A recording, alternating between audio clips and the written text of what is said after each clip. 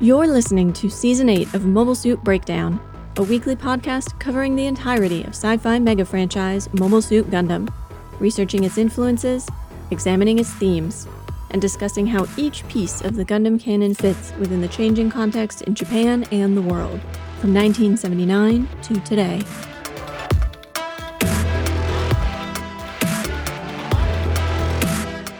This is episode 8.11, Landscape of Thorns, and we are your hosts. I'm Tom, Gundam fan, and I'm the brain genius who decided to do a research piece all about fusion when my physics consultant is out in the woods somewhere, eating trail mix and hiding from bears. And I'm Nina, new to Stardust Memory and wondering if anyone has ever tried to explain to other Nina that if she is so afraid of her lovers coming to harm, maybe she should stop dating soldiers. Just a thought. Mobile Suit Breakdown is made possible by the support of 724 patrons and subscribers. Thank you all, and special thanks to our newest supporters, Eric O, Mosquitoes, and Izzy A. You keep us Genki. A couple more special shoutouts this week. Thank you, Rabbit, for the box full of goodies, Gundam-related and otherwise. We love to get mail, so this really made our day. And thank you, Slice the Light, for supporting us on Ko-fi. They commented, quote, "Can't wait until you get to Victory Gundam. It is my guilty pleasure. I describe it as an enjoyable fever dream," which is a description that makes me excited for it. Soon. As an independent and ad-free podcast, MSB is entirely listener-supported.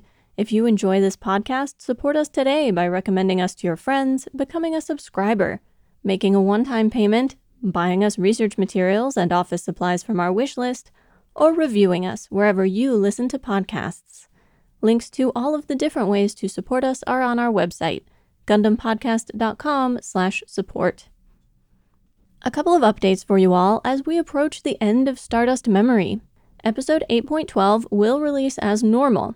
Then we are taking a 1-week break to spend a little time with family and rest up for 8.13, which will actually cover the Stardust Memory compilation movie, since the movie came out before the final episode of the OVA.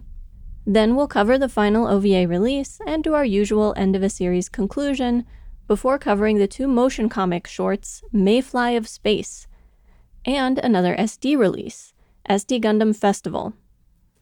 Since we will be translating SD Gundam Festival, it's likely to take longer to put together than typical episodes, but we will sort out those details when we get there.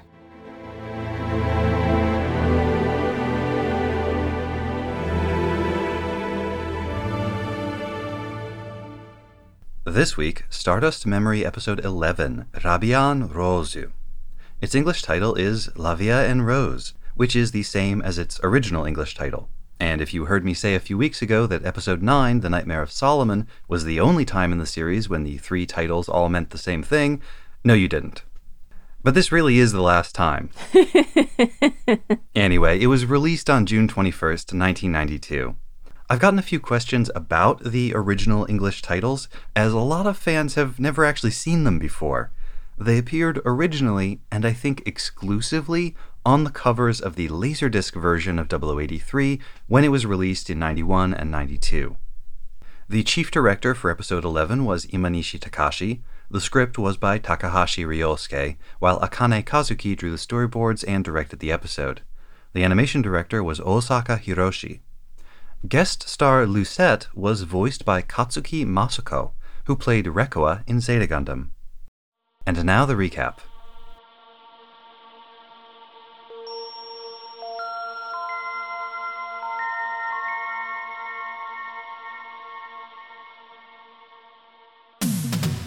The weaponized colony continues its journey toward the moon, escorted by the Delaz fleet.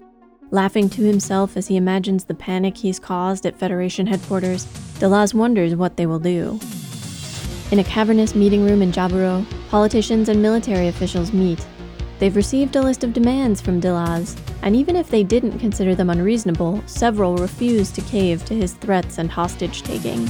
Others worry about the political fallout if they fail to protect the moon, but the Completo fleet is set to reach the colony well before it strikes. Once there, the colony's directional thrusters still have fuel and can be used to change its trajectory.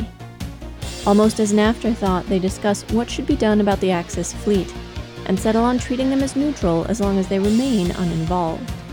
Even though the Axis fleet is not directly involved in the colony jack, they have their own part to play. Any remnants of the Delaz fleet who survive Operation Stardust will be sheltered and taken to safety by the Axis fleet. And they have one more contribution to make. They have brought a brand new mobile armor for Gato, the Neue Ziel. Meanwhile, the Albion receives a chilly welcome at the La Vie en Rose. Commander Nakato, escorted by armed guards, comes aboard to inform them that Admiral Cowan is no longer in charge of the Gundam development program. The Albion is relieved of its search and destroy mission, with new orders to guard the La Vie en Rose and the Unit 3.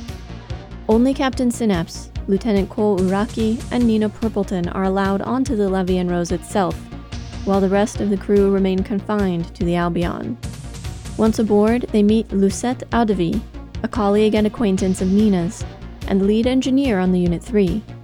She's eager for Cole to test the Space Stronghold Defense Unit, but Nakato says he cannot allow it. The project is suspended indefinitely. Alone with Nina, drinking coffee in the ship's cafeteria, Lucette is openly angry about the delay. Her perfect machine needs to be properly tested, and Cole seems ideal. He already has test pilot experience and has a good grasp of mobile suit theory. She thought Nina would understand and is annoyed when Nina, hoping to keep Cole out of danger, makes excuses for why he shouldn't do it. The Federation fleet catches up with the stolen colony. Having expected a quick and easy fight, they are not prepared for the destruction wreaked by Gato in his new mobile armor, and the massive machine destroys whole ships, one after another. Lucette tries a different angle in her mission to have the Unit 3 tested. She goes straight to Cole. He's just gotten out of a shower and is surprised to see her, but she invites herself in. Watching his reactions out of the corner of her eye, she sits next to him on the couch, leaning into him as she hands over a laptop displaying specs and other information about the Unit 3's design. Excited and curious, Cole seems like his old self, and Lucette capitalizes on his obvious interest. It may be against orders, but he came here because they need the Unit 3. He'll be using it to protect the Federation. His superiors may even thank him when all is said and done. Leaving, Lucette runs into Nina just outside the door, and although Cole has not yet committed himself, tells Nina that he has agreed to pilot the Unit 3. Nina tries to talk him out of it, but he is tired of having this conversation with her, and shuts the door in her face. With Gato keeping the Completo fleet at bay, the stolen colony looms over Von Braun City, and Shima calls the city representatives with an offer. To save Von Braun, they fire up the guidance lasers outside the port. The beams bounce off the colony's carefully angled mirrors, their energy serving to ignite the remaining fuel in the colony thrusters. In a panic, the Federation fleet calculate the colony's new trajectory, and find that it will slingshot around the moon, then head straight for Earth. After chasing it this far, the ships of the fleet do not have enough fuel to follow, and their resupply ships are unlikely to arrive in time. This news makes its way to the La Vie en Rose, and Lucette is quick to tell Cole, emphasizing that this is no time to hesitate. The two of them sneak into the Unit 3's hangar, but do not manage to launch before Nakato catches them. He authorizes the guards to shoot Cole if the lieutenant resists arrest. "Hurry," Lucette urges Cole, and he floats over to the Unit 3 cockpit. Bullets fly. Lucette throws herself in their path. She protects Cole, and is fatally wounded in the process. Horrified, Cole catches her, calling for a doctor, while Nakato accuses him of using a civilian as a human shield. Just as Nakato steadies his gun to shoot Cole, Captain Synapse and other members of the Albion crew, armed to the teeth, take Nakato and the guards captive. Nina cradles Lucette as she dies, and Lucette confesses that she understands why Nina tried to keep Cole out of the fighting. Not only that Nina has feelings for Cole, but that years ago, Nina and Gato were lovers. "I kept your secret. Please take care of the Unit 3. Afterwards, it's a race to ready Ko and the Unit 3, and once they launch, they fly straight to where Gato is still harrying the Completo fleet.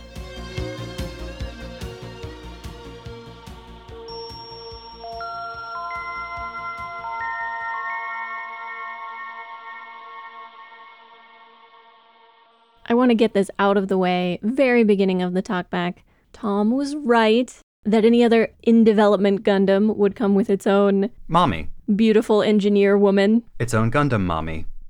And you were completely correct that Nina and Gato did have a relationship once upon a time. A good call, based on some pretty scanty evidence. A few hints dropped here and there. A relationship that seems to have left Nina with complicated feelings. Yeah, she does not seem entirely over him, does she? I sort of can't believe we only have 2 more episodes after this until the end. I feel like the end of this series really snuck up on me. It is rushing towards us very quickly.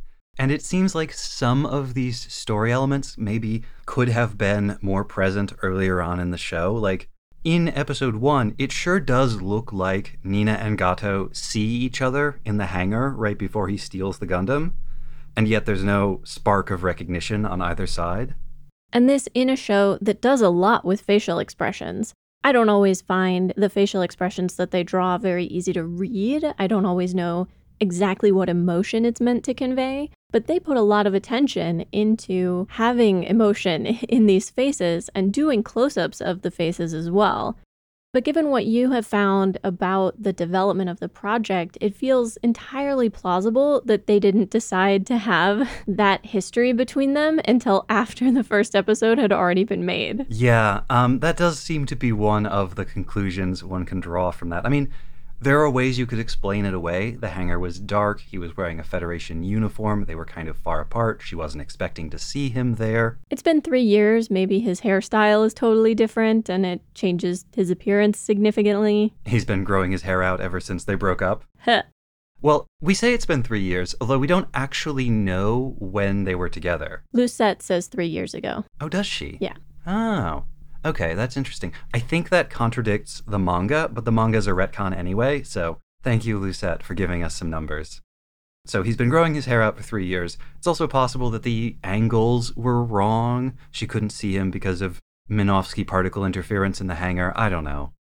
You can explain it away. It's certainly not fatal, but at the same time, it does seem like not everything was worked out all the way in advance.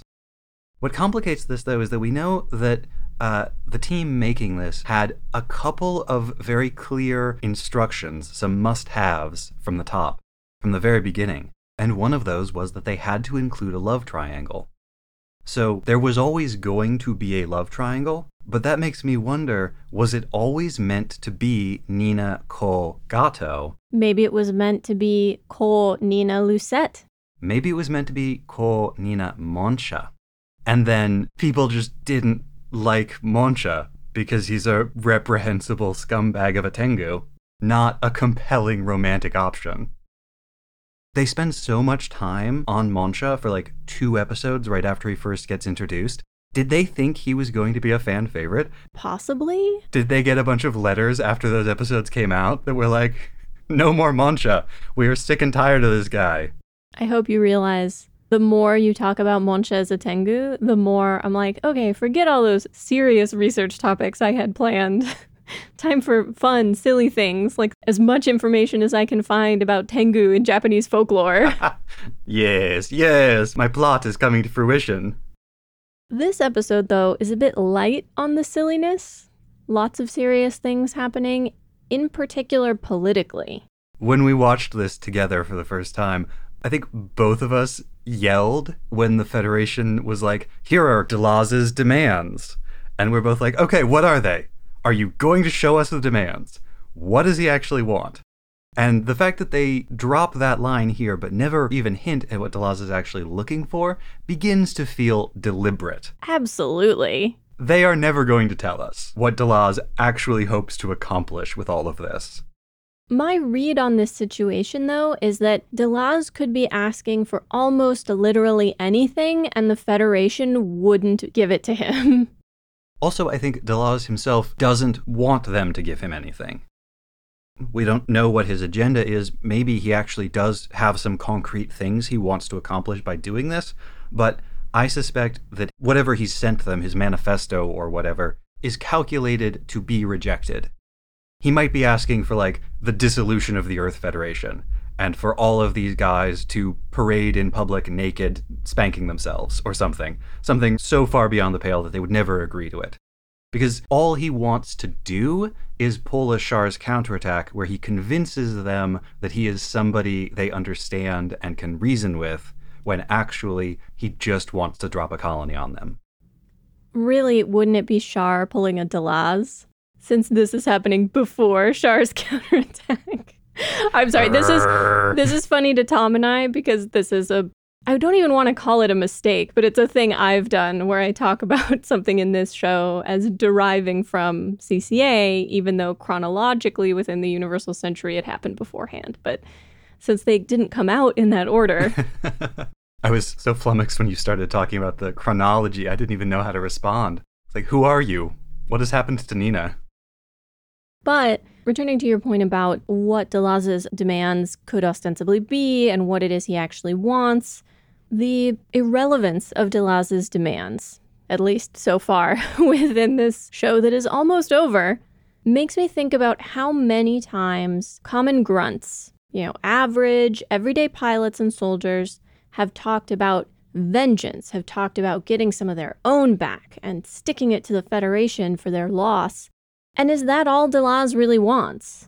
And he hides behind the mystique of, oh, I'm the man with a plan, like I'm in charge, so clearly there's more to it.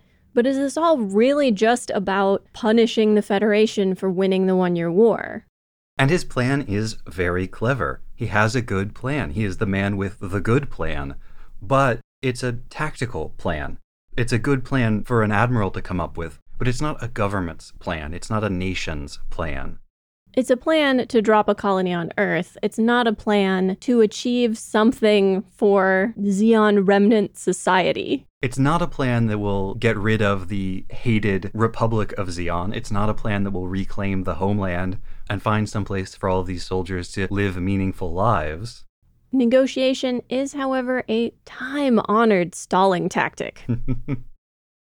Delaz resembles the Char's counterattack version of Char in a couple of other ways, too, including his reliance on a single, very talented, completely devoted pilot who eats up everything he says and believes wholeheartedly in his nebulous ideology.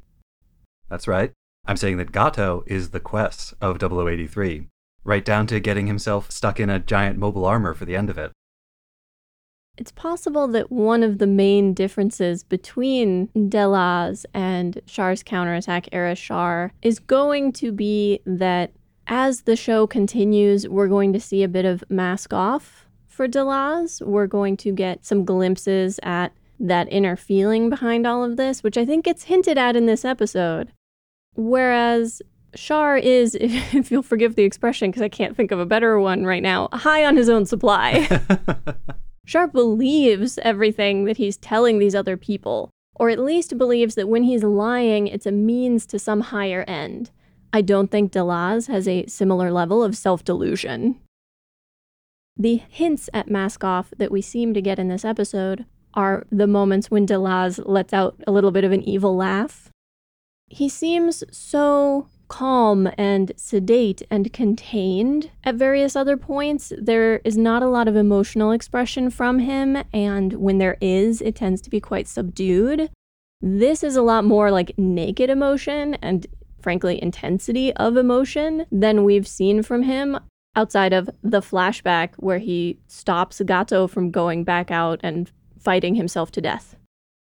I do wonder if the source of the satisfaction that inspires Delaz to laugh like that is the anticipation of all the damage he's going to cause, all the people he's going to kill. Like if it's truly a kind of Bond villain-esque evil laugh, or if it's the satisfaction of like a chess player who has beaten his opponent with a cunning gambit. I lean more towards the haha, I have outsmarted them interpretation. In which case, I mean, come on, my guy. It's like you're playing chess with babies when you play against the Federation leadership. No one should be impressed by that. You know what I was impressed by? What? And it breaks my heart. They do so much to make Gato sympathetic. I really want to hate him, and then he'll do something that I respect. Like the fact that the main reason that the Axis fleet is part of their plan is so that any of their own troops left alive at the end of this mission have somewhere to run. Axis is the life raft. In a way, Gato is getting his affairs in order, right? He's preparing for his death and attempting to make sure that the people that he is ostensibly responsible for will be taken care of in the event of his death. And it's good for Axis, too. They get this fresh influx of population who are all trained, experienced veterans. Hardened soldiers familiar with the Earth sphere.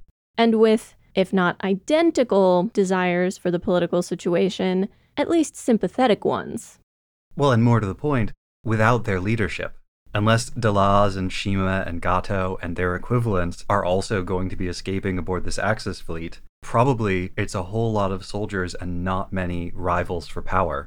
It's a win-win-win for Haman Karn. It's immediately after that scene that Gato obtains his mobile armor, the Neue Ziel, and this is where he becomes the spirit of Xi'an. He becomes the army unto himself. He is a one-man regiment. Yet another eventuality that the Federation fleet failed to consider. Although everyone seems to think of Axis as like Atlantis. Like, so far away, so distant, so alien. Maybe it's not even real. And how on earth could people who you almost don't think are real build that kind of technology? Well, people always say Atlantis holds all kinds of secret ancient technology. It's funny how much of what happens here is contingent on Gato's success in the prior episode, because had he not destroyed or disabled so much of the Federation fleet, they probably would have just wiped out the Axis fleet. Because during that meeting, the Federation leadership says, we can't afford to make new enemies right now. But a day ago, when they were so full of confidence, they probably would have dispatched, a third of their fleet to chase off the Axis interlopers. Or would they have? Because if they understood Axis's potential capacity, if they understood that Axis had arrived carrying a brutally effective mobile armor, they wouldn't even be contemplating treating that fleet as neutral. That meeting feels so significant in terms of providing some insight into what's going on, even though none of it is a surprise, right? We've seen Gundam before. We've seen Gundam's depictions of politicians before. But throughout this whole OVA, I've had so many questions about the politics, and this is some of the most insight that they've given us. I love to imagine the conversation that led to the design of that room. Hey, so we're building the headquarters, right? What kind of lighting do you think we should put in our big conference room? I'm thinking some kind of desaturated, diffuse overhead light that's going to cast ominous shadows over all of our faces, emphasizing every wrinkle and making our skin kind of waxy and sallow, almost like we are statues of ourselves at a cut-rate knockoff of Madame Tussauds Wax Museum. 2 scenes don't make a pattern, unfortunately, but there are 2 scenes in this episode that both incorporate a kind of central lighting or a smaller, well-lit area surrounded by a kind of hazy darkness that fades into the edges of a room. In the case of this meeting, it's a cavernous space. It's massive. Oh, yeah. And the furniture is massive, too. It feels like there ought to be stadium seating in the round, around where their tables are. But you cannot actually see the full limits of the room. It's so dark around the edges that the room could end 3 feet from the edge of the light or 30, and we can't tell. I assume it's based on the UN Security Council chamber, but made much more ominous. And we'll discuss this scene later, but I got similar vibes from the scene where Lucette barges into Ko's room to convince him to pilot the Unit 3. We'll revisit that. The room is dark. There's one lamp casting this kind of harsh overhead light on the 2 of them, and then fading very quickly into dark blue-gray haziness. Mm-hmm. The Federation Council chamber, the scale of it, the scale of the furniture, the scale of those massive display screens that are hanging over everything, really conveys that these guys who are running the show are so unequal to the task, like tiny little ants in a building made for giants. They are so unequal to the power they wield and to the dread burdens of their office. I thought you were going to go a completely different direction with that. I guess not completely different, but this is a room built for democracy, built for dozens of people, and instead there's fewer than 1 dozen. That the Federation wants to project this image of being a democratic government, but is in fact very concentrated in terms of who holds power, how many people hold power. It's more like an oligarchy than it is like a democracy. A small coterie of professional soldiers and high-ranking bureaucrats run the whole show. Or, do they even run it? The presence of this chamber suggests the inertia of the institution, the momentum, that the Federation just is a thing that keeps rolling along, and all of these people who attach themselves to it like parasites are just pretending to guide the ship. There are a couple moments of compelling back and forth, even though they're very brief. One, they talk about civilian control. Using an English loanword, civilian, they actually say civilian control. And the reason for civilian control of a military force is to prevent corruption, to prevent military coups, or try to anyway, and to provide oversight so that you don't have these people who are heavily armed, extremely well-resourced, and not answerable to anyone. However, the downside of that is that when it's politicians who are worried about the next election cycle, the concern about what to do, how to act, is guided by not what is the right thing to do for the most people, but how is this going to look when I am facing a political opponent at the ballot box in 3 months, 6 months, a year. I mean, all of the guys in the room are on top of the world. Not literally, they are underground, but they are the people running the show of this vast worldwide institution. All they care about is protecting their personal power and position and minimizing disruptions to the status quo, to the harmony and stability of the Earth sphere. And the nature of life is that disruptions are going to come up. So for them, it's about what can they do to lock things down and preserve their own power at all costs. It's like in history when the Tokugawa shoguns decided to close the country in order to prevent destabilizing outside influences from disrupting their own dominance over the local social system. So for these guys, it's not about the interests of the Federation, the interests of the people of the Federation. It's all about what is the least disruptive thing that can happen. From their perspective, the destruction of a major city on the moon is actually not a terribly big disruption. I mean, they just see it in terms of a spreadsheet. They see GDP, they see votes, they see the budget expenditures. There's that line about, I don't remember exactly what the character says, but it has a "we don't negotiate with terrorists" kind of vibe, in that I think he says something about even if they destroy Von Braun, we wouldn't negotiate, we wouldn't give them what they're asking for. And then someone later makes a comment about, well, but we're all in agreement about the importance of the moon. Which is to say, it's not very important.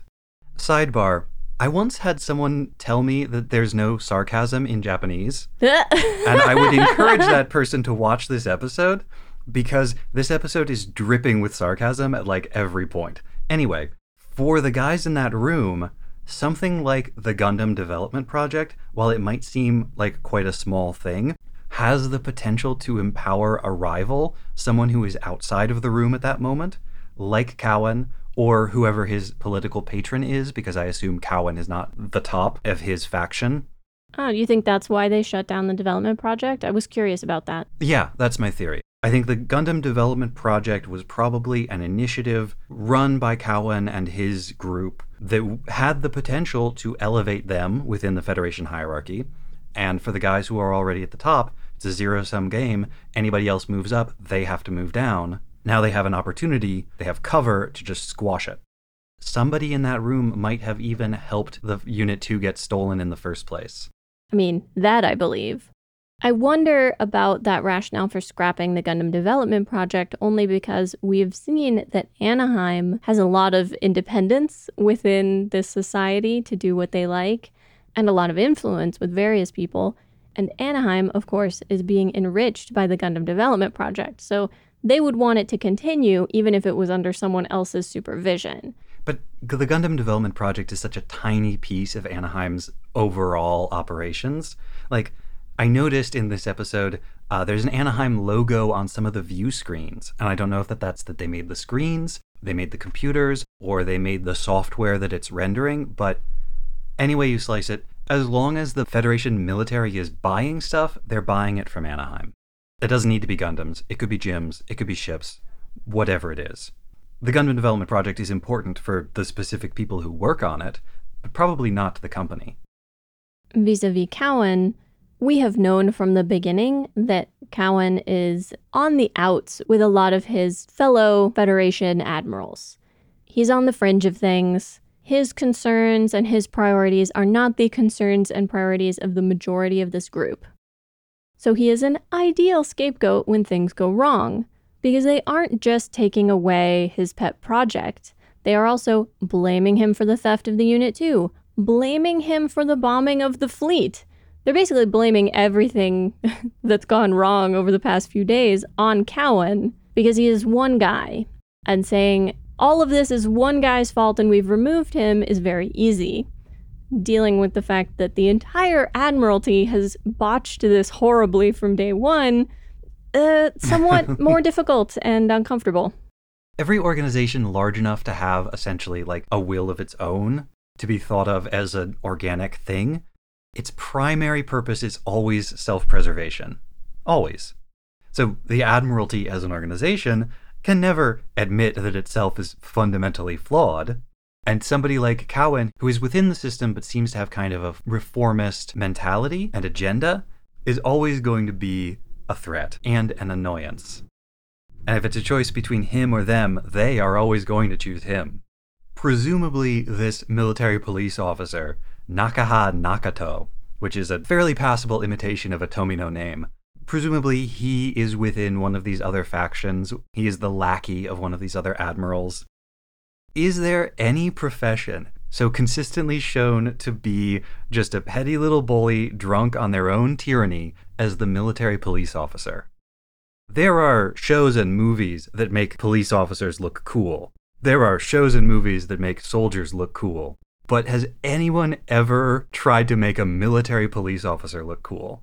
They're only ever there to show up and just to throw their weight around. The classic stereotypical presentation of these kind of characters is that they love having power over other people and getting to use and abuse that power.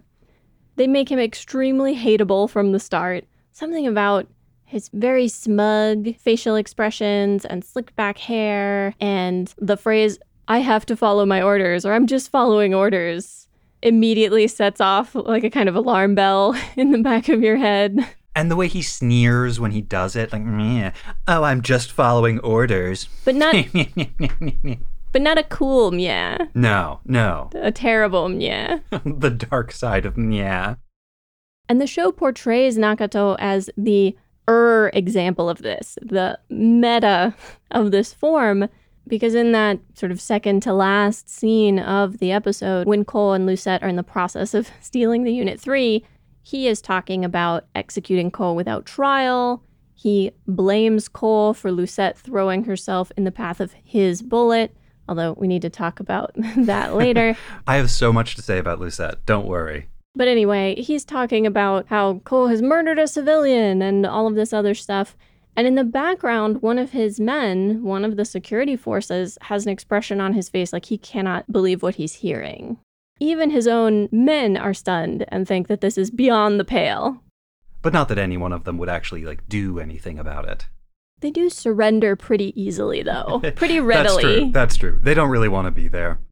Related to Cowan being on the outs and the Albion arriving at the Levian Rose, I think Synapse has had a plan for this kind of scenario for a long time. Do you think that's why he's carrying the little, handheld walkie-talkie? I think that's why he's carrying the walkie-talkie. I think that's why he's so calm throughout all of this and keeping everybody else calm. Though he's just very calm in general. He Yeah, is the but calm center. This is a pretty exceptional situation. They're committing a mutiny, and he seems pretty chill about committing a mutiny. But I suspect that because he has always known that he's serving under Cowan and Cowan is on the outs of everyone else, that there may come a point when he would have to choose between doing what he and Cowan think is necessary and what he's ordered to do. And he had already decided before all of this, hence no a big emotional, oh gosh, what should I do? I'm so torn. He had already thought this through and already decided that if push came to shove, he was going to do what he and Cowan thought was necessary.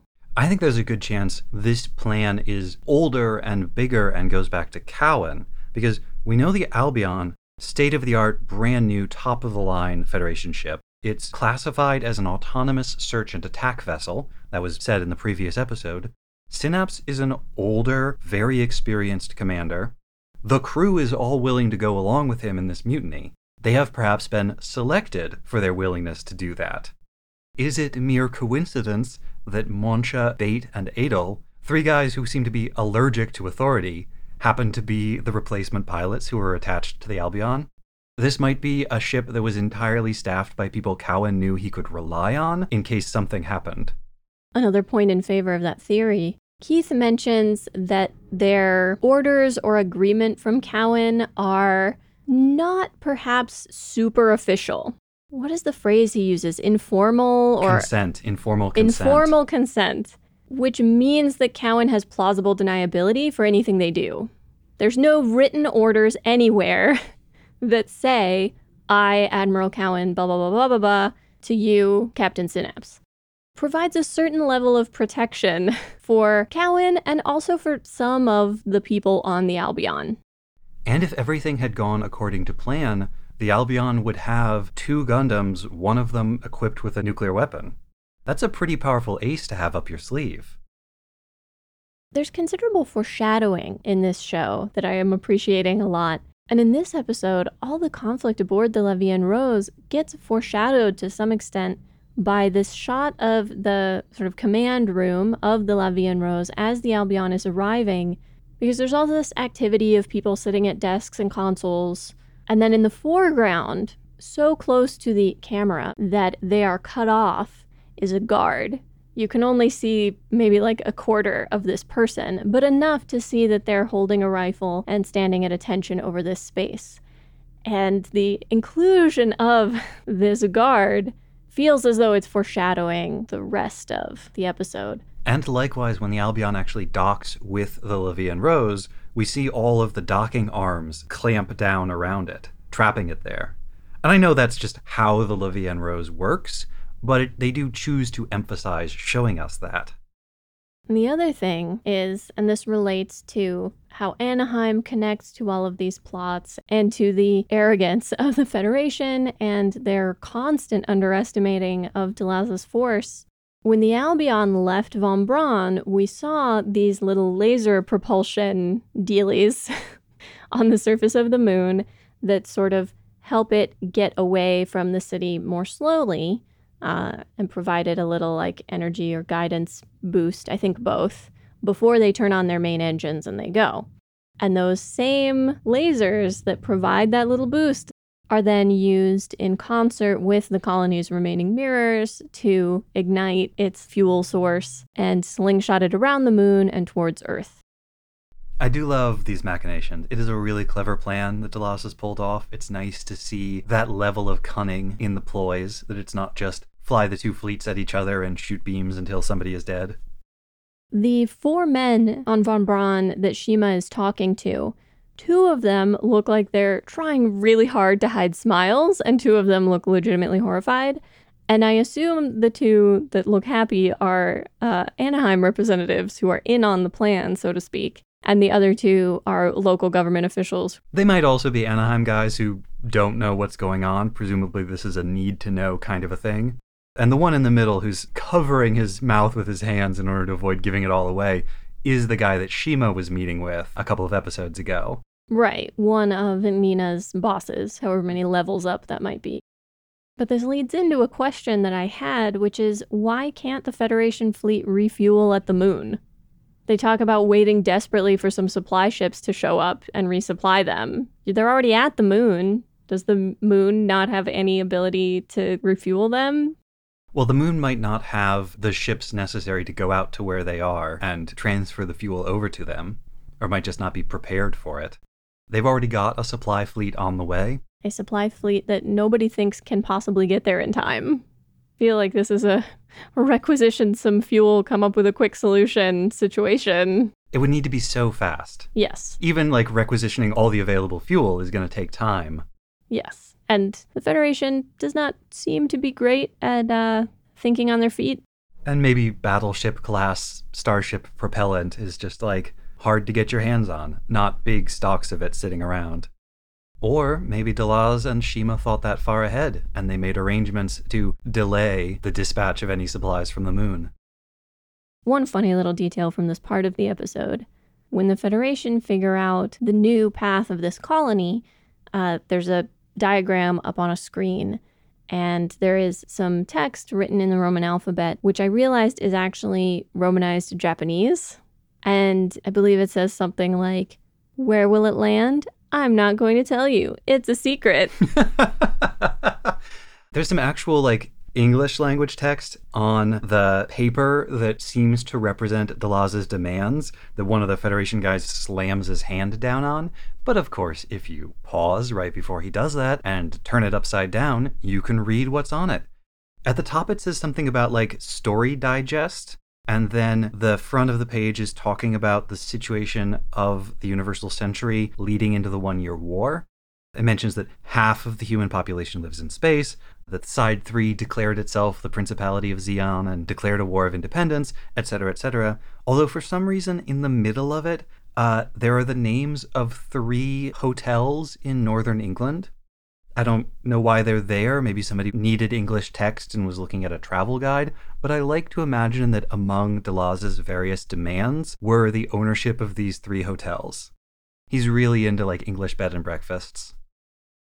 Sorry, that was a bit of a digression. Before that, we were talking about the Levian Rose and Anaheim, which might mean that it's time to talk about Lucette.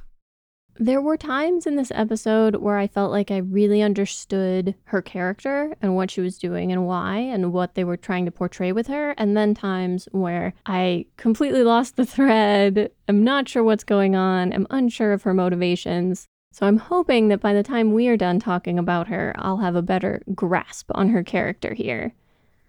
The thing about Lucette's role here is to play the temptress, the classic character type. Her job in the plot is to come in and disrupt the precarious harmony of the Ko and Nina relationship. But she has her own goals. She has her own plans. In a sense, her driving motivation is she wants to finish the testing on the Unit 3.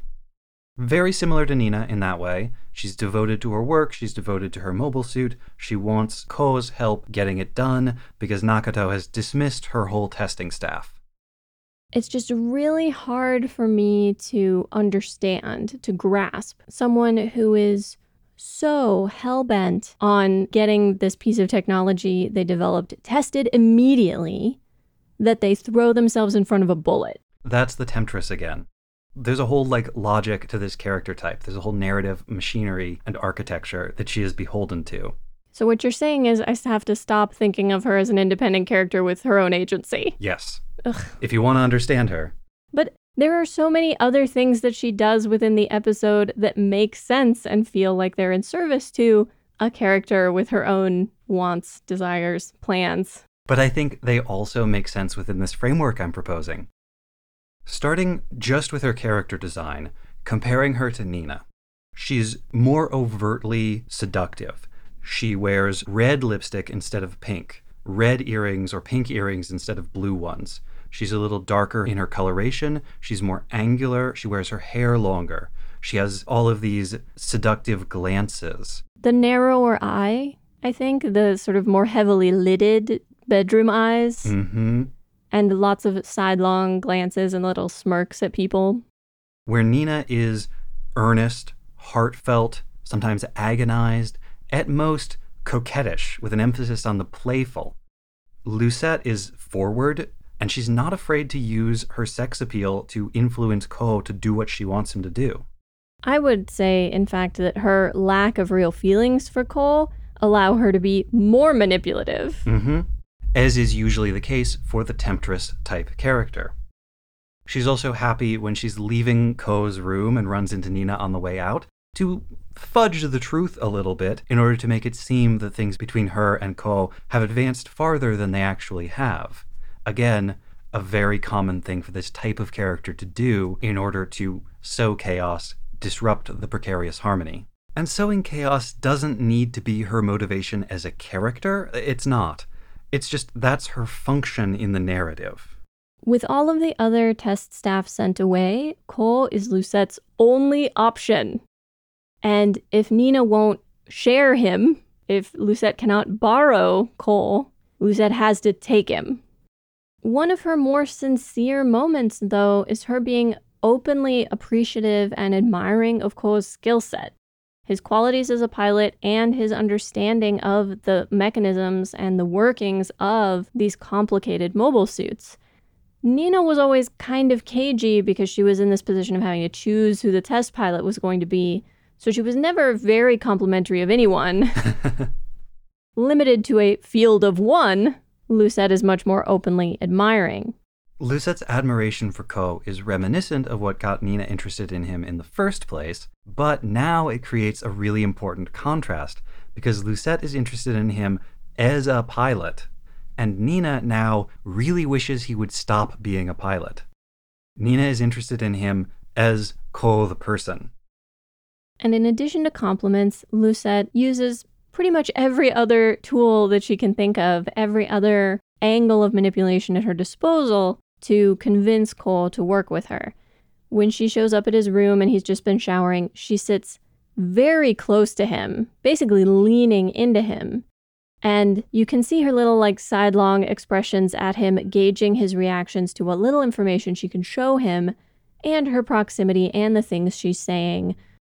When he betrays his interest in these diagrams and this information, she thinks, oh, I've almost got him. She appeals to his vanity. She says, can you fly it? And of course, Cole wants to be, of course I can fly it. I can fly anything. Well, it's your choice. I'm not going to order you what to do. I'm not going to try to control you like some people.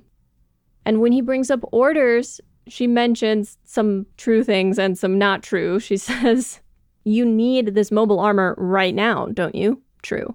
Oh, they'll probably thank you later. You're defending the Federation. Completely false. And telling Nina that he has agreed doesn't just drive a wedge between Nina and Cole, but also kind of makes the decision for him in a way that might hem him in. Additionally, it prompts Nina to try to argue him out of it again, which he's clearly tired of listening to. He shuts a door in her face. Yeah. Well, it forces him to say either, yes, she's right, or no, I'm not going to do it. So he can no longer be on the fence. And she has judged, I think, after their little intimate session here, that he is leaning towards doing it. And so she forces him to just take the plunge. Here is my alternative read on her behavior. Not a seductress, but a mom. Not to Cole, but to the Unit 3. There is a moment where it feels like she's saying to Nina, my baby, you have to take care of my baby. There are several moments. When she expresses this intense anger about the cancellation of the project, she almost yells, the Unit 3 is perfect!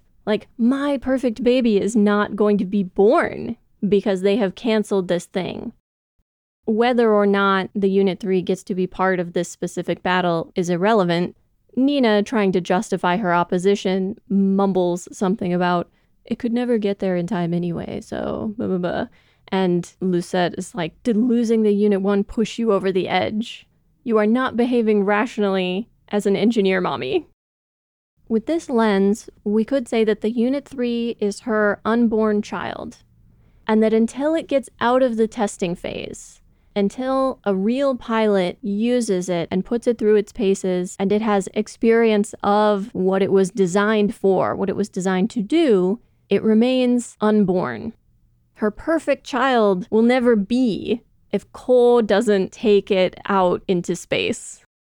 In the early episodes of this show, we talked a lot about the relationship dynamics and how it did seem like the contest to win Nina's heart was also the contest to win the Gundam, and that the interacting relationships between the engineers, who are all women, all of them always, the pilots, who are all men, and the mobile suits, is like the relationship between mother, father, child. And this idea of women as a creative force and men a destructive or controlling one. Or maybe the metaphor here is that the engineer is the mother, the mobile suit in its development stage is essentially like an unfertilized egg. And then the pilot is the father. And it's only between the two of them that they can actually like bring it out into the world as a living child Gundam. And she knows that Nina understands this, which is why at the end she can say, "Take care of the Unit 3 for me." And it's why she throws herself in front of a bullet, because lots of mothers risk their lives for the safety of their child. She makes so much more sense with that lens than with the evil seductress getting off on her power, taking Cole away from Nina. I never said the seductress was evil, and there's nothing that says a mommy can't be a seductress. If she really wanted to sow chaos, she would have told everyone about Nina and Gato. But she doesn't want to sow chaos for the sake of chaos. She's sowing chaos for the sake of her agenda. Right, and what better way to drive Cole and Nina apart than to tell Cole that his current love interest used to be involved with his rival who just destroyed 2/3 of the Federation fleet. I think that's overkill for what she wants to accomplish, and I think the results of revealing that are unpredictable. She's confident that she can merely use her wiles and her appeal to get Ko to do it. She doesn't really want to hurt Nina, she just wants to take Ko away from her. Nina is a mother who has lost her child and no longer needs Ko. Lucette needs Ko. And Lucette sacrificing herself at the end is one of the classic endings to the Temptress story. Her design, all of her overt seductiveness, the way she lies and sows chaos, all of that has constructed her in the narrative role of the so-called bad woman. And now, by sacrificing herself, she redeems herself, she restores harmony, and she permanently leaves the story. This is a very old way of telling this story. We're going to have to agree to disagree on some of the nuances of all of this. I agree that she's a bad woman archetype. I disagree with the seductress archetype. And we both agree on the mommy archetype. And then ultimately, her final act is to demonstrate how good Nina is by giving Nina an opportunity to forgive her. I don't know, she kind of buys that forgiveness by saying, "I never told anyone your secret." And just so that there's no doubt whatsoever, I like Lucette a lot. I'm pro-mommy Temptress. Good for her. We should have had more of her in the series. She should have survived and gone off on the Albion and continued to sow chaos. Small, fun chaos. For us, as a treat. Maybe she and Mancha could get together. That man is desperate for a Gundam. For her part, after this incident, Nina jumps into serious engineer mode. She jumps into preparing the Unit 3 to launch and preparing Cole to be ready to fly it. No more hesitancy, no more trying to convince him. And I do believe that a big part, perhaps the biggest part of her change in attitude, hinges on Lucette's dying words and with being entrusted with this new Gundam baby. And what a baby it is. But we'll need to talk more about that next week once we've actually seen it in action. Mora overhearing this deathbed conversation and the expression on her face, it feels like it's foreshadowing something. She did not know about Gato and Nina, and now she does. The La Vie en Rose director feels like a non-entity. Like, why is she even here? In a way, she is Nina and Lucette's theoretical future, but there's so little to her, and she does all of nothing in this episode beyond introducing herself that, yeah, I don't know what the point of her is. So in Double Zeta, you remember the character Emery Ounce. Yeah, of course. Who was the deputy captain of the Levian Rose. The actual captain never appears. Huh. I kind of suspect, my own little fan theory here, is that this Kurena Haxel woman was the captain of the Levian Rose in Double Zeta, and we just never saw her, and Emery was her deputy. Was or will be. I mean, she's in charge of it now, isn't she? I don't know if she's the captain. No, but I mean, does Double Zeta happen before or after this? Chronologically. After. Are you going to keep doing this? Yeah, probably. Did you notice that now Cole has become the quiet, staid, sensible one, and Keith is the goofy, no filter? God, poor Keith. It feels like he's been reduced entirely to showing up to be briefly excited about something in front of Cole. He gets excited about the Unit 3 and confused by Cole's lack of enthusiasm. He loses his head a little bit on learning about the cancellation of their previous mission. And then it took me a moment to recognize him, but he comes in right behind Synapse at the end. I didn't recognize him because he's wearing a guard's helmet, and his whole posture and everything is extremely exaggerated. Like, I'm a guard who just busted into this room. Like, machine gun. Yeah. I'm pointing my gun at all these guys we captured. I enjoy his honest, reckless goofball energy. Some other shots that I really liked in this episode, they play around a bit with depth of field so that you have something in the foreground that is in focus and then a background that is out of focus. Both when the Albion is docking with the Levian Rose, the Albion is in focus and closer, foregrounded to the camera. The Levian Rose behind is slightly out of focus. And then again, during the Gundam Jack, there's a moment when Lucette and Cole are in focus and the Gundam behind them is blurry. There's a close-up of Nakato's face where the Gundam Jack is shown reflected in his glasses, but you can also see his eye twitching and the sweat on his face, and it's just really, really good. Some very cool visuals. They do a really excellent job of establishing sense of scale with the mobile armors by putting them next to these very large ships, so you really understand how enormous they are. There's a clever little match cut after the first time Gato takes the Neue Ziel and shoots down at the Federation fleet below him.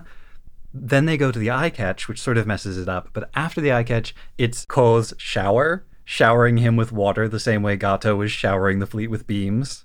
Yeah, it's almost exactly the same sort of shape of spray and lines coming down from a point. It is really good.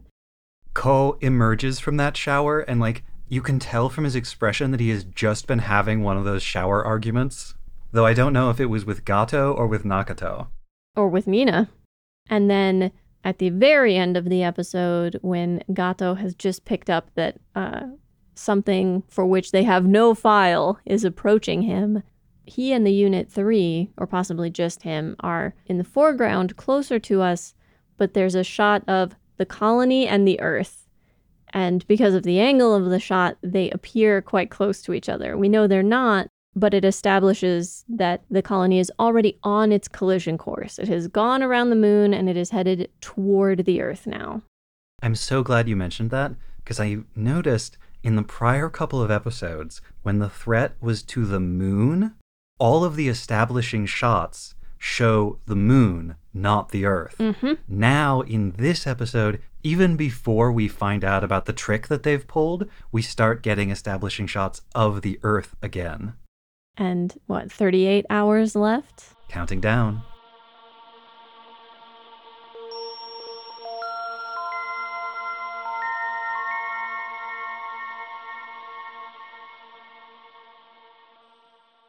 And now part 2 of Tom's research on the Mark 82 fusion bomb.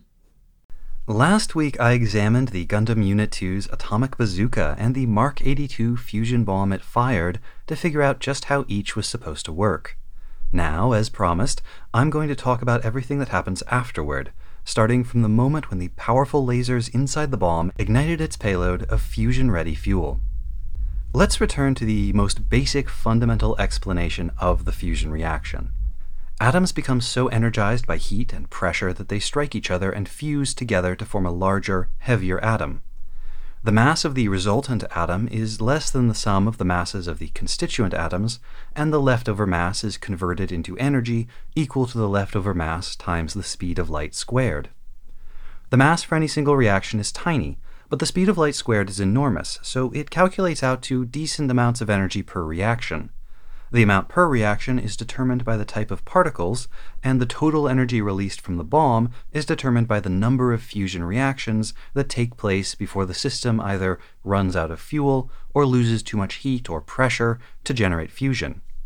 In a reactor, the challenge is to limit the rate of reactions so that you produce enough energy to keep the reactions going, with enough left over to power the generators, without letting it get out of control. One of the reasons a hypothetical fusion reactor would be safer than modern fission reactors is that a fusion reactor would rely on both a steady drip feed of fuel and energy pumped in from outside the reactor in order to trigger ignition, either of which could be stopped at the first sign of trouble. No fuel, no ignition, no reaction. In our case, the fuel in question is identified in the 0083 novelization as Jiu-Suiso Kongo Tai, a heavy hydrogen mixture. Heavy hydrogen usually means the hydrogen isotope deuterium, which consists of one proton and one neutron, and is thus heavier than the most common form of hydrogen, protium, which has only a single proton and no neutrons. The use of the term mixture to describe the fuel probably means that it also contains the even heavier hydrogen isotope, tritium, consisting of one proton and two neutrons. Tritium is radioactive, and it has a short half-life of just over 12 years, making it hard to get in sufficient quantities. But deuterium and tritium fuse at lower temperatures and produce more energy than in a deuterium-deuterium reaction, so most real and theoretical fusion devices use the deuterium-tritium, or DT, fuel mixture. There's only about 20 kilograms of tritium in the world now, but you can make it in a nuclear reactor, and the Universal Century has lots of those, so I think we can safely assume that the scientists of the Universal Century can produce whatever arbitrary amount of tritium they need. Tritium is unstable, and as it decays, it emits beta particles, a kind of charged ionizing radiation, but probably not in sufficient quantities to be significant for our purposes here. When deuterium and tritium fuse, the reaction combines 2 protons and 3 neutrons. The result is a helium nucleus with 2 protons and 2 neutrons, while the third, free neutron, is ejected at high speed and becomes what we call neutron radiation. When that neutron hits another atomic nucleus, a portion of its kinetic energy gets transferred into the obstacle, usually knocking it out of position as the neutron itself careens off in some other direction with somewhat less energy. You can sort of broadly imagine this like the breaking shot on a pool table, with the neutron acting as the cue ball. When we talk about the energy that is released by fusion, most of it is released in the form of the kinetic energy given to the fusion products, the helium nucleus and the leftover neutron, which we collectively call the daughter particles. And the neutron gets the lion's share of that energy. It's got so much energy that it starts out moving at 17.3% of the speed of light, or 52,000 kilometers per second. Since heat is a measure of the kinetic energy of the atoms in a given system, the free neutron starts out very hot, and it cools down with each collision, while the atoms it strikes get hotter as they receive kinetic energy from the neutron. As the neutron slows or cools down, it might hit another atom and then stay there, getting absorbed into the nucleus in a process called neutron capture. The nucleus with the additional proton might split, but more often it becomes an isotope, usually an unstable radioactive one. If not absorbed, the neutron will, after about 14 minutes, decay and split into a proton, an electron, and an antineutrino. In a hypothetical fusion reactor, these high-energy neutrons would hit and even pass through the generator wall, heating it and the water running around the outside of the generator to cool it. Some of the water would heat up enough to produce steam, pushing the blades on a turbine, spinning an electromagnet inside a magnetic field, and finally producing usable electricity via induction. In a bomb detonated in atmosphere, the neutrons hit the housing of the bomb, heating it up until it disintegrates, and then hit the air itself, superheating it, causing it to expand outward rapidly in a devastating shockwave, and producing the nuclear fireball and subsequent firestorm responsible for so much of the weapon's destructive power. The high-energy neutrons don't just heat up whatever they hit. Imagine that you have a very tiny gun, and you are shooting very tiny bullets at a wall. Each impact is going to produce heat, but it's also going to damage the wall, knocking the atoms in the wall out of position and leaving tiny little bullet holes in it. High-energy neutrons do the same, and one of the main challenges in designing a fusion reactor is designing a reactor wall that can survive sustained neutron bombardment. Under the right circumstances, if a high-energy neutron hits a heavy element like uranium, it can punch through the nucleus, triggering a fission reaction which will then release more lower-energy neutrons, potentially triggering other fission reactions. The key factor here is how much kinetic energy the neutron is carrying when it hits the nucleus. Different elements have different thresholds of energy necessary to trigger fusion. The most common naturally occurring uranium isotope, uranium-238, will only split if it's hit by a neutron with kinetic energy exceeding 1 megaelectronvolt. The neutrons it releases during fission usually have energies below this threshold, meaning that it's not capable of setting off a self-sustaining chain reaction.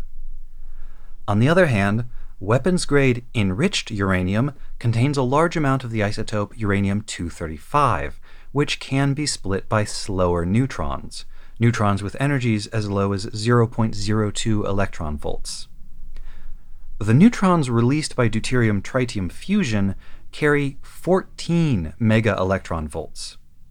More energy is not necessarily more likely to trigger fission, but all of this means that they are well above the threshold necessary even in depleted uranium, and they will remain above it for some time, despite losing energy with each collision.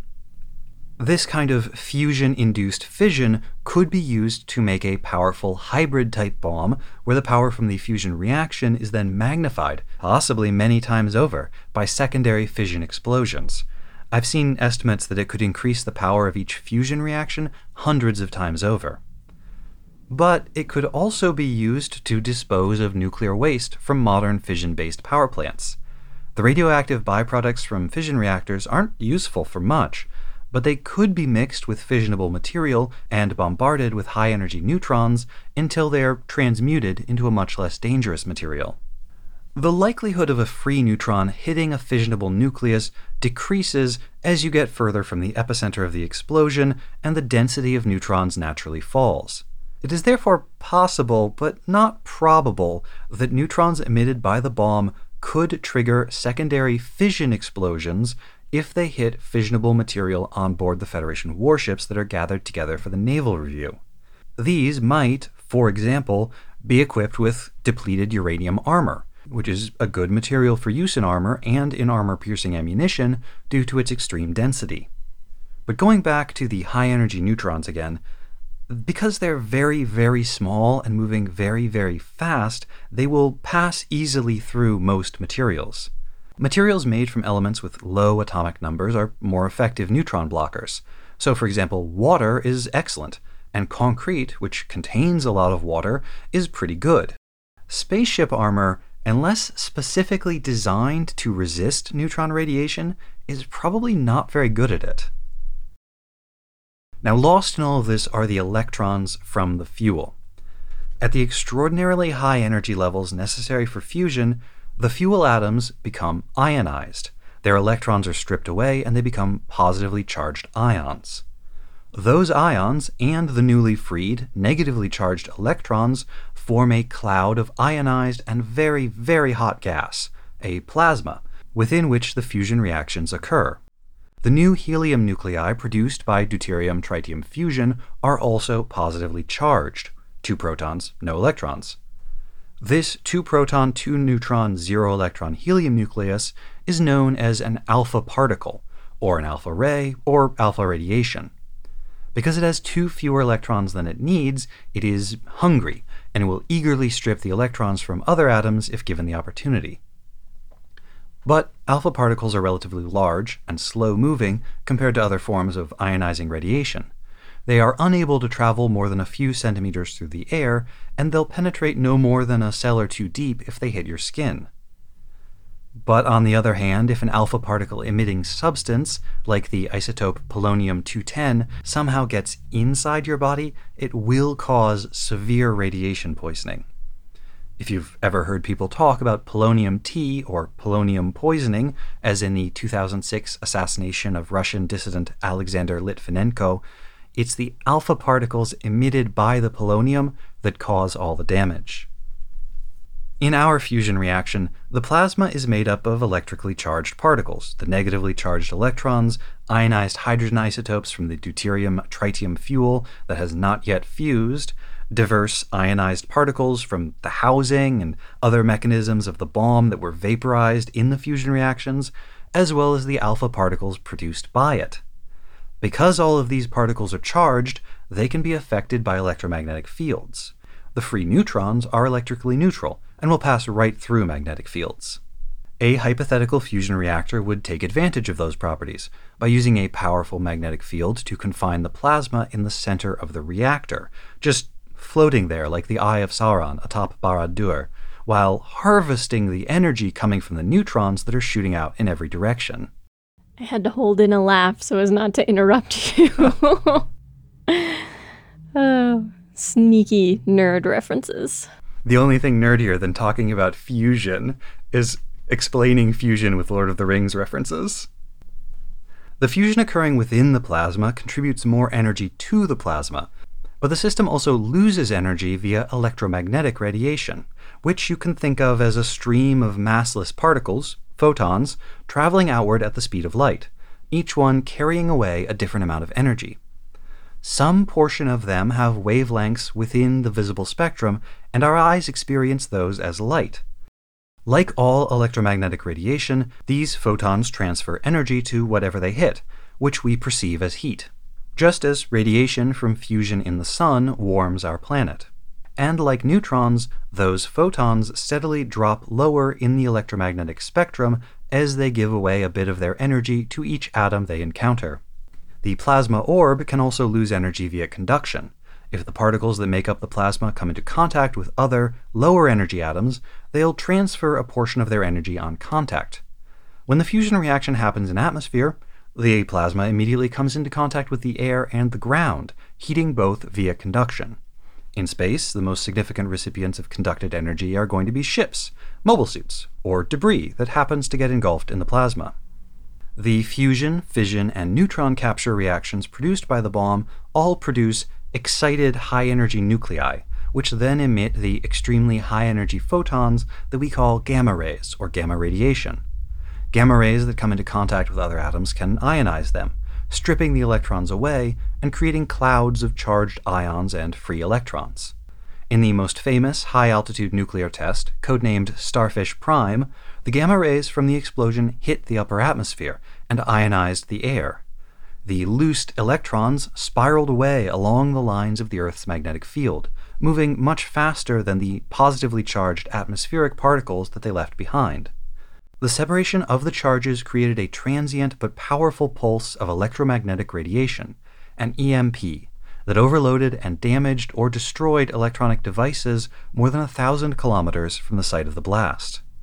A powerful EMP might do a lot of damage to a fleet of warships, but the EMP effect was only possible because of the interactions between the bomb's gamma radiation, the atmosphere, and the Earth's magnetic field. Two essential factors not present in the Sea of Solomon. We can hypothesize some kind of novel EMP effect produced by the interactions of gamma radiation on Minovsky particles, but we can't really predict the effects of that. A second type of EMP, called a system-generated EMP, can result if electronic systems are directly bombarded by gamma radiation or X-rays. This can create electrical fields within and on the surface of the system, potentially damaging it. But to quote from the textbook The Effects of Nuclear Weapons, because of the complexity of the interactions that lead to the system-generated EMP, the effects are difficult to predict, and they are usually determined by exposure to radiation pulses from a device designed to simulate the EMP radiation from a nuclear explosion. Thus, I can't actually say whether a system-generated EMP would disable vital electronic systems on the shiny new ships of the Federation's main fleet. But I can observe that it would be typical for the Federation to skimp on testing and shielding because it shaves 0.5% off the cost of each battleship. And I mean, come on, what are the chances that those disorganized Xeon remnants are ever going to get their hands on a nuke? I flag this in particular because while we do see some ships utterly destroyed and plenty of wreckage after the blast, it's not actually clear what type of damage the nuclear attack did to the majority of the Federation fleet. We are told that 2/3 of the fleet is too badly damaged to fight, but that could mean anything from reduced to atomic debris to a delicate and essential navigation system got fried and it's going to take 2 weeks to get a new one from Anaheim. So, those are the basic products of the fusion reaction that we should expect. A ball of superhot plasma made up of electrically charged particles, a spray of high-energy neutrons, and electromagnetic radiation, including a lot of light and a lot of gamma rays. There might be an EMP, but in this environment, its effects are too hard to predict. I've talked a lot about specific mechanisms, different kinds of radiation, and so on, but if we take a step back and look at this more conceptually, in both atmosphere and vacuum, when a fusion bomb explodes, the form of the danger is an emanation of energy. The difference in observed effect is determined by what absorbs that energy and how much energy it gets. As the recipient gains energy at the atomic level, it gets hotter at the macro level, and if it gets hot enough, we see the typical effects that we expect. Hot air, shockwave, fireball, firestorm. Ground, soil goes flying, crater forms. Metal, vaporized. Fissionable elements like uranium, potential secondary fission reactions. Person, rapidly ceases to be a person. In space, there are fewer things to absorb the energy, but the energy itself is the same, and it will keep going until it gets absorbed by something.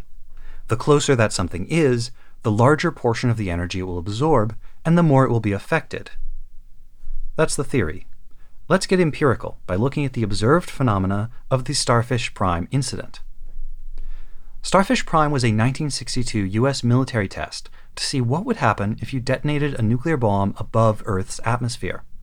This was shortly after the discovery of the radioactive Van Allen belts that encircle the globe, and part of the rationale for the test was just sort of to see what would happen if we messed with those.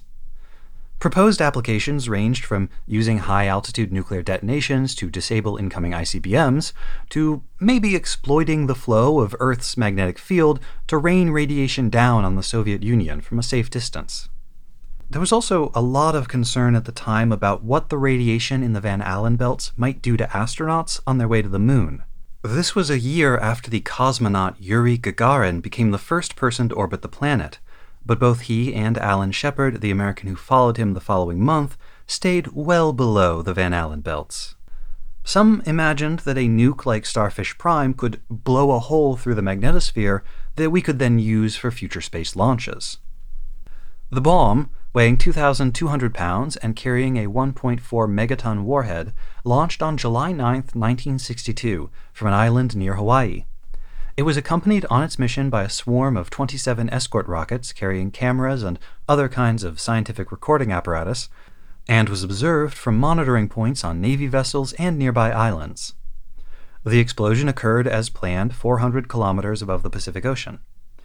There are declassified videos of the blast, and I'll link them in the show notes, but the best descriptions come from those on the ground who saw the event unfold. Quote, "A dense overcast extended the length of the eastern horizon to a height of 5 or 8 degrees. At 0900, a brilliant white flash burned through the clouds, rapidly changing to an expanding green ball of irradiance, extending into the clear sky above the overcast. From its surface extruded great white fingers, resembling cirrostratus clouds, which rose to 40 degrees above the horizon in sweeping arcs, turning downward toward the poles and disappearing in seconds, to be replaced by spectacular concentric cirrus, like rings moving out from the blast at tremendous initial velocity, finally stopping when the outermost ring was 50 degrees overhead. They did not disappear, but persisted in a state of frozen stillness. All this occurred, I would judge, within 45 seconds. Another observer described it thusly. At 0 time at Johnston, a white flash occurred, but as soon as one could remove his goggles, no intense light was present. A second after shot time, a mottled red disk was observed directly overhead and covered the sky. Along the magnetic north-south line through the burst, a white-yellow streak extended and grew to the north from the near zenith. The width of the white streaked region grew from a few degrees at a few seconds to about 5 to 10 degrees in 30 seconds. Growth of the auroral region to the north was by addition of new lines developing from west to east. The white-yellow auroral streamers receded upward from the horizon to the north and grew to the south, and at about 2 minutes the white-yellow bands were still about 10 degrees wide, and extended mainly from near zenith to the south. By about 2 minutes, the red disk region had completely disappeared in the west and was rapidly fading on the eastern portion of the overhead disk.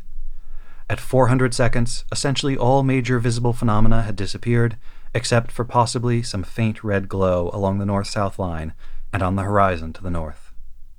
More succinctly, a reporter for the Hilo Tribune-Herald wrote, "It looked as though the heavens had belched forth a new sun that flared briefly, but long enough to set the sky on fire." This is consistent with what we were expecting.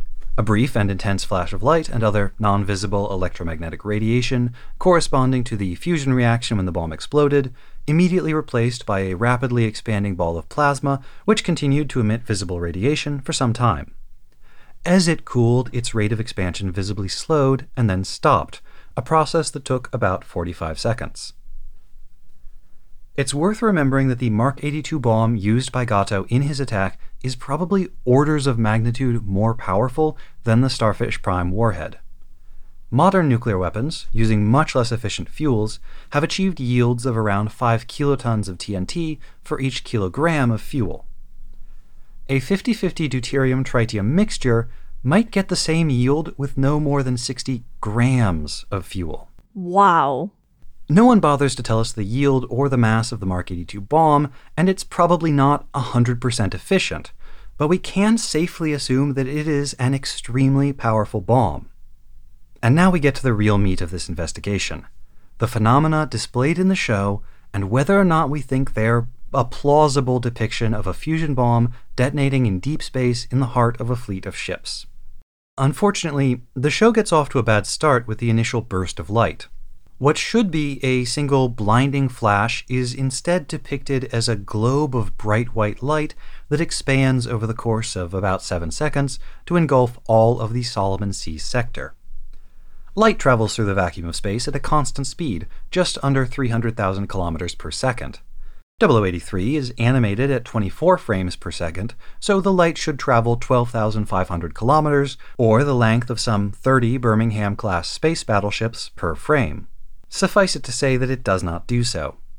And there's no indication from most of the animation of this scene that it's been slowed down or anything, because we get shots inside the cockpits of Keith, of Gato, of Cole, and it's not in slow motion. It's a little hard to analyze because there are 2 expanding globes of light. The first one, which is probably meant to be the light, and the second one, which is probably meant to be the plasma. They depict them in a very similar way, but I think they're distinct phenomena. And if we separate them out, I think it is possible that the light is being depicted in slow motion. But then that the later part of the scene is not? Yes. The second part is better, because after the bloom of light, we do see some ships engulfed in an opaque globe of light. As this globe, the plasma field from the bomb, expands, we can see rays of light shining out from it. This is a nice and I think accurate touch because it distinguishes ever so subtly this light from the other light. And it shows that the extremely hot plasma is itself emitting quite a lot of radiation, including visible light. At this point, we see 3 distinct cuts that show us what is happening inside the plasma sphere. The first, lasting 3 seconds, shows a large number of ships engulfed in plasma.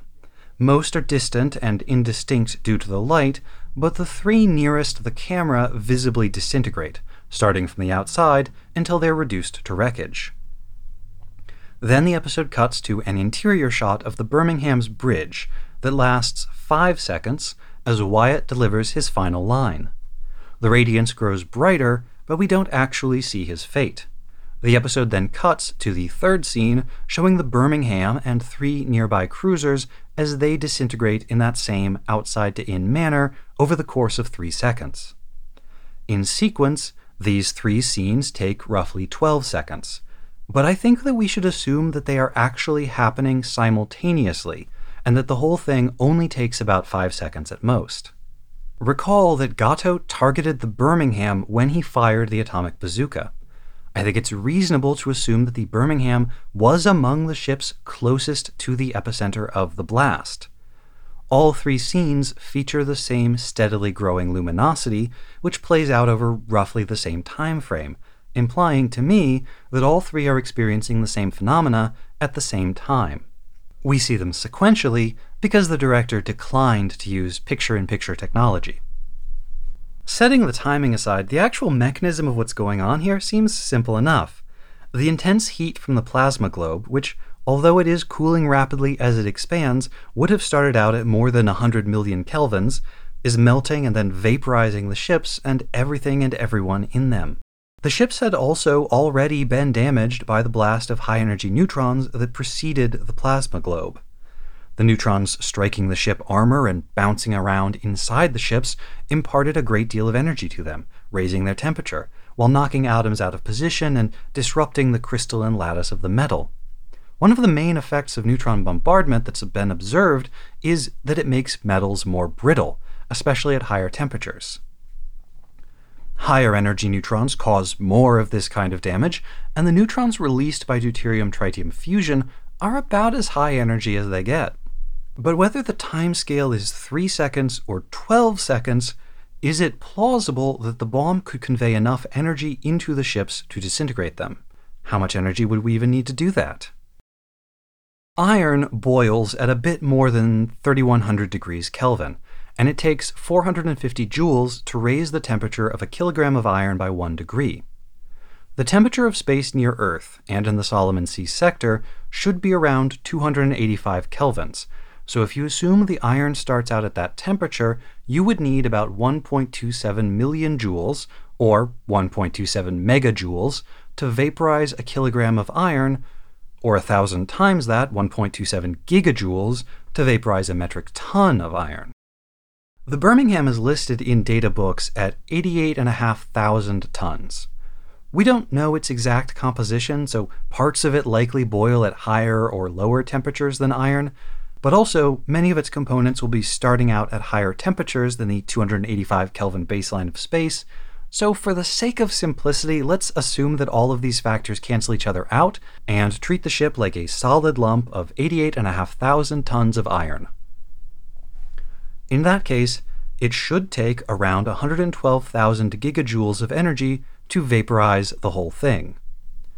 1 gram of deuterium-tritium fuel can produce more than 2,800 gigajoules, which means that roughly 40 grams of DT fuel could provide enough energy to annihilate the flagship. Other vessels, like the Salamis Kai cruisers that make up the bulk of the fleet, are smaller and would require less energy. Because the energy emanates in all directions, each ship absorbs only a fraction of the bomb's total energy. How much of a fraction will largely depend on how close the ships are to the blast. Imagine a sphere with a radius equal to the distance between the bomb and the ship. The ship covers some percentage of the surface area of that sphere, and it should absorb the same percentage of the bomb's total energy on release. All other things being equal, the smaller the radius, the larger the share of the energy. Unfortunately, we don't know where the bomb was when it went off, or how close any of these ships were. We don't know how much DT fuel was packed into it. A kilogram? A ton? 10 tons? More? But we do know that some of the destroyed ships were engulfed within the expanding plasma field. So let's now look at how the plasma itself contributes to this. I've said a couple of times that the plasma cools down after the explosion, and when I say this, I'm talking about 3 distinct processes.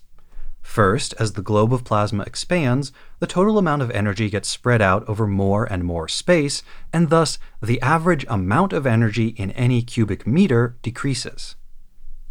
Second, when the plasma interacts with some other material, it conducts heat into that new substance.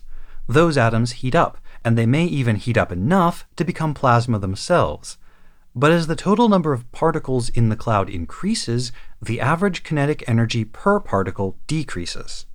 And then third, the hot plasma radiates energy out in every direction, which reduces the total amount of energy inside the cloud. You can't do much to stop the loss of energy through radiation, although it is worth remembering that all of that radiant energy is not wasted, it is also hitting the ships and contributing to their destruction.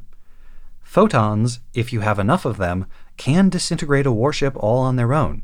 That's how First Gundam's colony laser and solar system worked. As for the plasma cloud's expansion, there is a method to confine it, keeping it smaller, denser, and hotter for longer, doing more damage in a concentrated area. Because the plasma is made up of charged particles, it can be confined by a magnetic field. That's the principle behind magnetic confinement fusion reactors, like the one being developed at the International Thermonuclear Experimental Reactor Facility in southern France. But plasma can also generate and be confined within its own magnetic fields. This is a major avenue of research for nuclear physics, because it could make magnetic confinement reactors far more efficient. We're a long way from being able to create a self-confined plasma on the scale of the one that engulfed the Naval Review, but there is every reason to believe it's possible. In fact, in 2013, a professor at the University of Missouri managed to generate a small, intensely hot ring of self-confining plasma in open air and with relatively simple equipment. It only lasted 10 milliseconds, or less than one frame of animation, but that's more than 9 milliseconds longer than it should have lasted without some kind of self-confining effect. Modern ideas for self-confining plasma require it to be in certain shapes, usually toroidal or kind of ring-shaped, and the plasma we see in the show doesn't resemble that, but maybe they have some kind of future magnetic confinement going on. The scientists of the Universal Century understand nuclear fusion a lot better than we do today, so I think it's safe to assume that they've mastered plasma physics too. Self-confined plasmas might even help explain how beam weapons work, but that's a question for another time. For now, suffice it to say that using a self-confined plasma could make the fusion bomb more efficient and more powerful than it would be otherwise. One of the major difficulties in designing a nuclear weapon is that you're relying on many reactions, fusion or fission, taking place over a very short time period, with each individual reaction producing only a tiny fraction of the overall energy potential of the bomb's payload. You cannot make them all happen simultaneously. Getting nuclear reactions going is about probability, forcing enough atoms of your fuel into a situation where they are likely to start fusing or splitting, and then hoping that they will. Once they start, the products from the first reaction make others more likely, leading to a chain of reactions. In a fission bomb, each split atom produces multiple free neutrons that can trigger other atoms to split as well. So long as each fission reaction triggers an average of more than one secondary reaction, boom. For this to work, though, the atoms have to be close together. Fusion is conceptually similar. The plasma needs to be hot so that the particles inside it are moving fast, but it also needs to be dense to increase the chances of two fuel atoms colliding. And it needs to be confined for a sufficient period of time to allow all of this to happen. Each fusion reaction increases the energy within the system, making subsequent reactions more likely, but only so long as you can maintain that tight density. In both types of nuclear reaction, the increasing energy from the reactions creates outward pressure. The fuel rapidly expands. It's blown to smithereens by the explosion, and suddenly the density is too low to sustain further reactions. Thus, when the little boy bomb exploded, it produced about 15 kilotons of energy, but that energy release came from the fission of less than 2% of these 64 kilograms of uranium that were packed into the bomb. The rest was wasted. Real-world nuclear bombs use a tamper, a layer of material, usually very dense, to slow down the thermal expansion of the fuel and redirect outbound energy back into the fuel, allowing more of it to react and producing a larger, longer-lasting, and more powerful explosion. But no tamper is completely effective. Some percentage of your fuel is just not going to detonate. a self-generated magnetic field could work like a tamper for a fusion bomb, maintaining the necessary plasma density for a longer time, and thus allowing more of the fuel to fuse. In 1997, the writer Nagase Tadashi, a contributor to Gundam Century and the science consultant for Zeta Gundam, wrote several articles about the science of Gundam, including 2 that touch on the Mark 82 bomb. While Nagase didn't work directly on 0083, and there's no indication that Imanishi consulted with him on this description of the bomb, I think Nagase's bona fides as a science fiction writer and Gundam luminary make his work on the subject worthy of our consideration. According to Nagase, the warhead is self-confining. It contains a layer of Minovsky particles wrapped around the payload. The powerful magnetic field generated by the nuclear reaction keeps the Minovsky particles in position, and in turn, they confine the plasma, sustaining a coherent sphere of destruction for long enough to annihilate some ships and do serious damage to most of the rest of the fleet. The remaining 2 phenomena are simpler to explain. After the annihilation of the Birmingham, we see a shot of the Unit 2 itself being buffeted by debris, washed over by brilliant light, and surrounded by some kind of vaporous cloud. The strong but not blinding light is probably radiating from the hot plasma. The debris, though it may seem to be driven by magical space wind, was probably just launched from secondary explosions on ships that were damaged but not totally disintegrated by the bomb.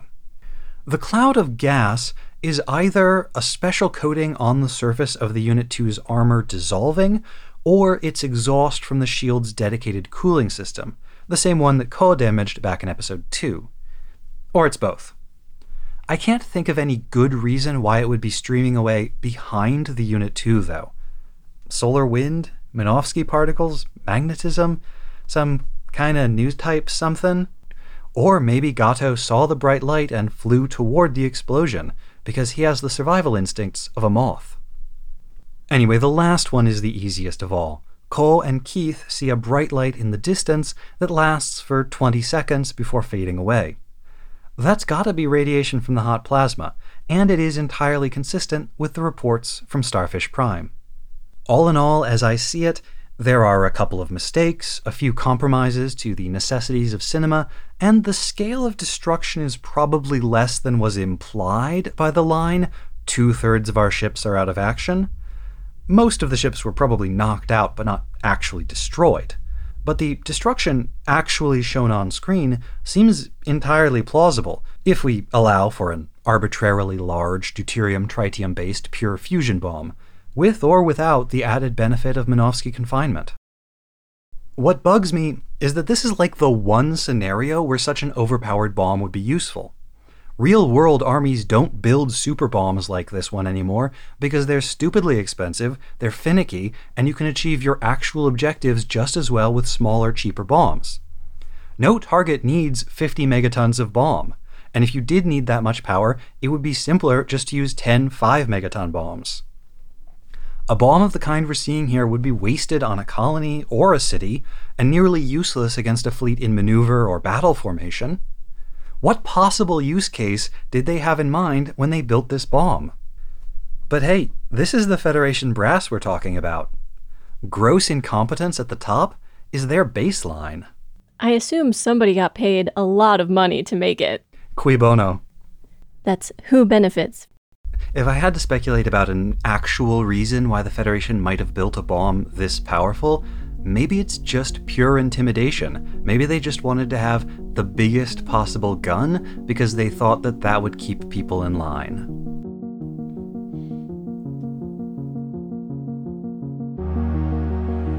Next time on episode 8.12, The Center of Danger is Here. We research and discuss Gundam 0083 Stardust Memory, episode 12, and the gravity of the situation. Skinhead Octopus. The time for discussion has passed, says man who has never once changed his mind. Hey, that's from Sun Tzu. Conducting the Symphony of Battle. Everyone knows that sitting at your desk stroking a cat is villain-coded. Shut it, old man. God is my witness, I'll never be powerless again. Military-grade stimulants. Space meth. Delaz makes a huge, tiny mistake. The tip of a broken spear. And it was always going to end this way. The danger is still present in your time as it was in ours.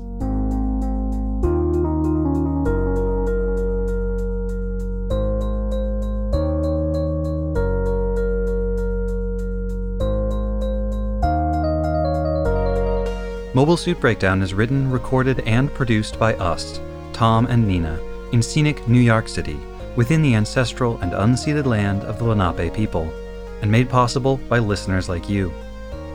The opening track is Wasp by Misha Dioxin. The closing music is Long Way Home by Spinning Ratio. The recap music for this season is 80s synth rock guitar improvisation by Zombie Fish. You can find links to the sources for our research, the music used in the episode, additional information about the Lenape people, and more in the show notes and on our website, GundamPodcast.com.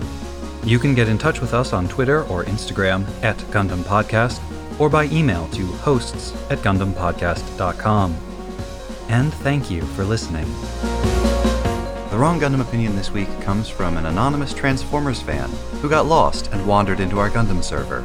And it's that the Mark 82 bomb should have been codenamed the Gaston, because nothing and no one devastates a fleet like Gaston.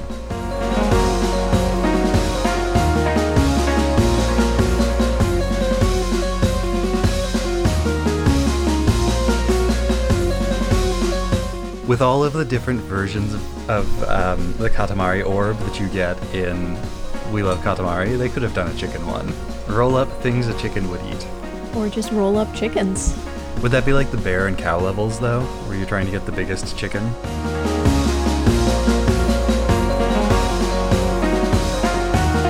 What is going on?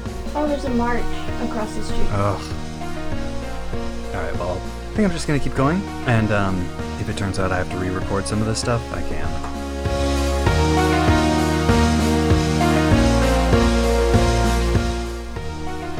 And that's it. Oh, great.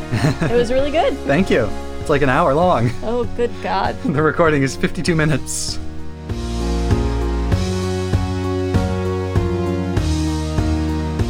How often does that train go by? So often you won't notice. Except we've had that conversation. We've had people visit us in this apartment and be like, what is that? Oh, that's the train. So I've got some funny things to say. I've got some serious things to say. I've got some things to say that are about the show but are really about the world.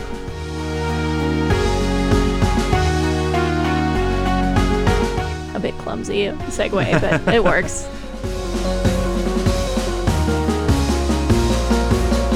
Oh, I probably can't. Should I say that? I don't know. Probably not. I got you, though. I don't think I can say that. No, you can't.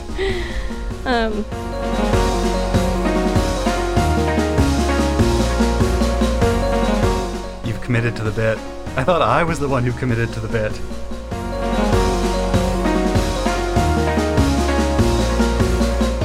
Think we're safe. We are unlikely to get angry emails about that one. Nothing will stop. No, you're right. Nothing will stop people from sending us angry emails.